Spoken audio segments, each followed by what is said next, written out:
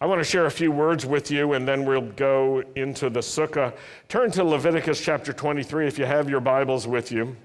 And by the way, if you have a Bible, even in a circumstance like this, wave it at me. I love the waving, not just of the lulav, but of the Bibles. And if you're a Digerati Bible holder, you can wave. Yeah. And yeah, if we didn't have the lights on, we could. It's a beautiful thing to have your Bible with you. When I first became a believer, I was taught, bring your Bible with you. And I thought, well, why? And the answer is so you can read along and use it during the service. That's the good answer. Leviticus 23, verse 39 is where we'll start. You shall celebrate the feast of the Lord for 7 days, with a rest on the first day and a rest on the 8th day.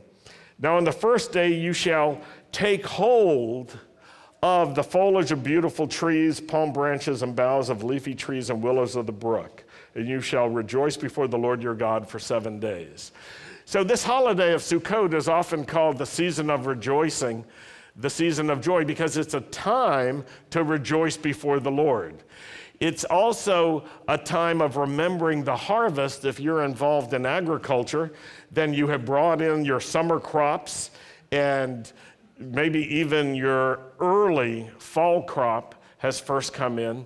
And it's the time to thank the Lord for what he has done for you. It's also a time of ingathering, a time to not just gather crops, but to gather together as people and to give thanks to the Lord and to say, the Lord has helped us. If you have experience of the Lord helping you, this season is a good time to tell other people, to share your experience of God's faithfulness with other people. It says you're to take hold of these branches, and this is the scripture from which we get the idea that we are commanded to take hold of the lulav. And we shake it as a way of acknowledging that God is the God in every direction you can turn. And he's the God of heaven and the God of earth. And it says in verse 41, you shall thus celebrate it as a feast to the Lord for 7 days in the year. It shall be a perpetual statute throughout your generations. You shall celebrate in the 7th month, and you shall live in booths for 7 days. Some scholars say that if you're in the land of Israel or you're so in a certain distance from the Jerusalem temple, then you must live in booths during this time. They probably given us a little out. If you live in Florida, living in a booth right now is potentially a challenge. But I want to explore quickly a simple theme of Sukkot. It has to do with the humility of God and the faithfulness of God to be with us, even though it involves him coming down and coming close to us when we don't have a lot to offer him.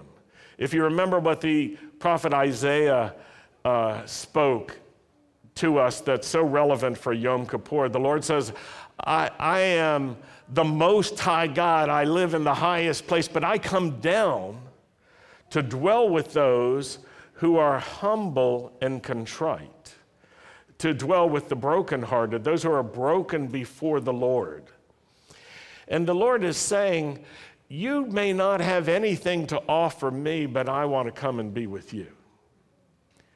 Sometimes, especially in America and other well-developed countries, we think that economic prosperity is the unique measure of success, but it's not in God's eyes.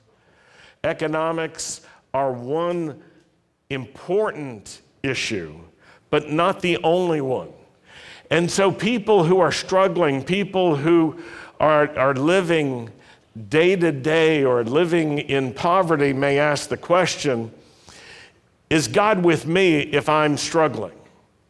And Sukkot is given to us as a holiday to remind everyone that God decided to be with us when we had nothing, when we were absolutely broke, when we couldn't even feed ourselves, when we had been in slavery and then we were coming into freedom. But during that time of journey, it was a great time of difficulty. And where did we live? In our RVs? No. In the condos in Florida? No. We lived in huts. And the Lord said, never forget this. Never forget that I lived with you when you lived in make-do shacks. When that's all you had, I wanted to be with you. I wasn't waiting until you reached some great success. I am your Lord, and I'm with you always. That's what his promise is. This is very important to us because when people are going through times of difficulty or times of testing, times of challenge, or living in a world that's filled with difficulty and challenge, we may ask ourselves, where is the Lord? And we have to know this. We have to know that the Lord may be present and we don't even notice him. Because in the day of the Lord's visitation, many people don't notice. But if you are someone who names the name of Yeshua, who declares that Yeshua is not only Messiah, he's Adonai. If you're someone who says, I want to serve the Most High God, the one God of heaven and earth, the God of Israel, who's the God of the whole world and every nation, if you count yourself among those people, you should know for certain that God will be with you and walk with you on the journey, not just when you reach the destination. You may be in the middle of a difficult situation. You may be facing death as Moses was. You may be in the middle of battles of different kinds. You may be being tested. Or you may be in a period of transition or preparation. Maybe you're in college you're no longer in high school. Now you have to act like an adult and do your work because you're motivated to, not because someone's breathing down your neck at home. You've got to find your motivation. Maybe you're just starting out in your career. It's not the job that you hope to have in the future, but it is what God has given you now. Whatever it may be, it's important to know this: God will be with you no matter your circumstance. No matter what you're coming out of, if you decide to walk with the Lord, he'll be with you. What's important is for you to know this and to be faithful to God. Don't judge yourself or the world or the Lord by how easy life is.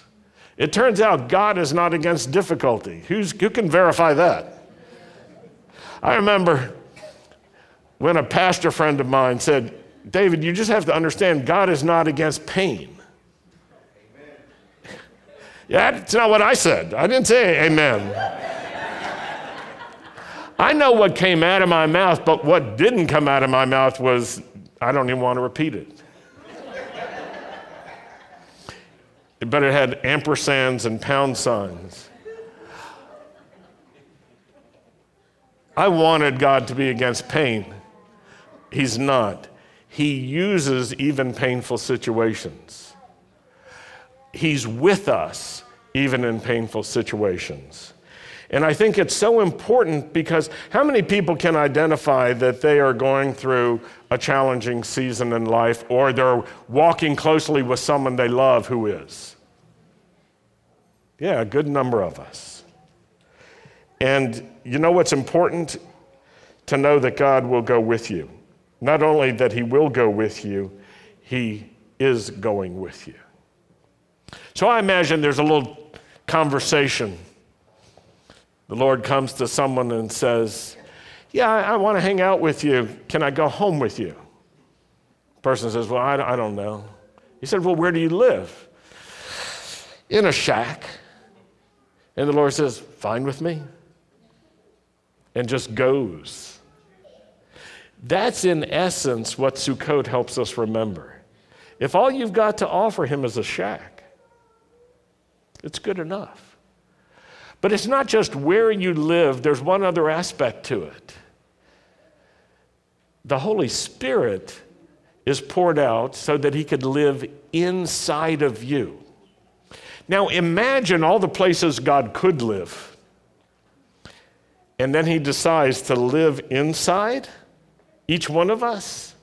It's very similar. Lord, I want you to come inside me, live inside of me. And the Lord says, looks kind of like a shack. And with humility, we say, yeah, that's what I am. And he says, well, I'm going to turn you into a sanctuary, a little house of God. And because I'll live in you, you'll become a little house of God. And make sure you're joined together with these other little houses to form a dynamic house of God and community together.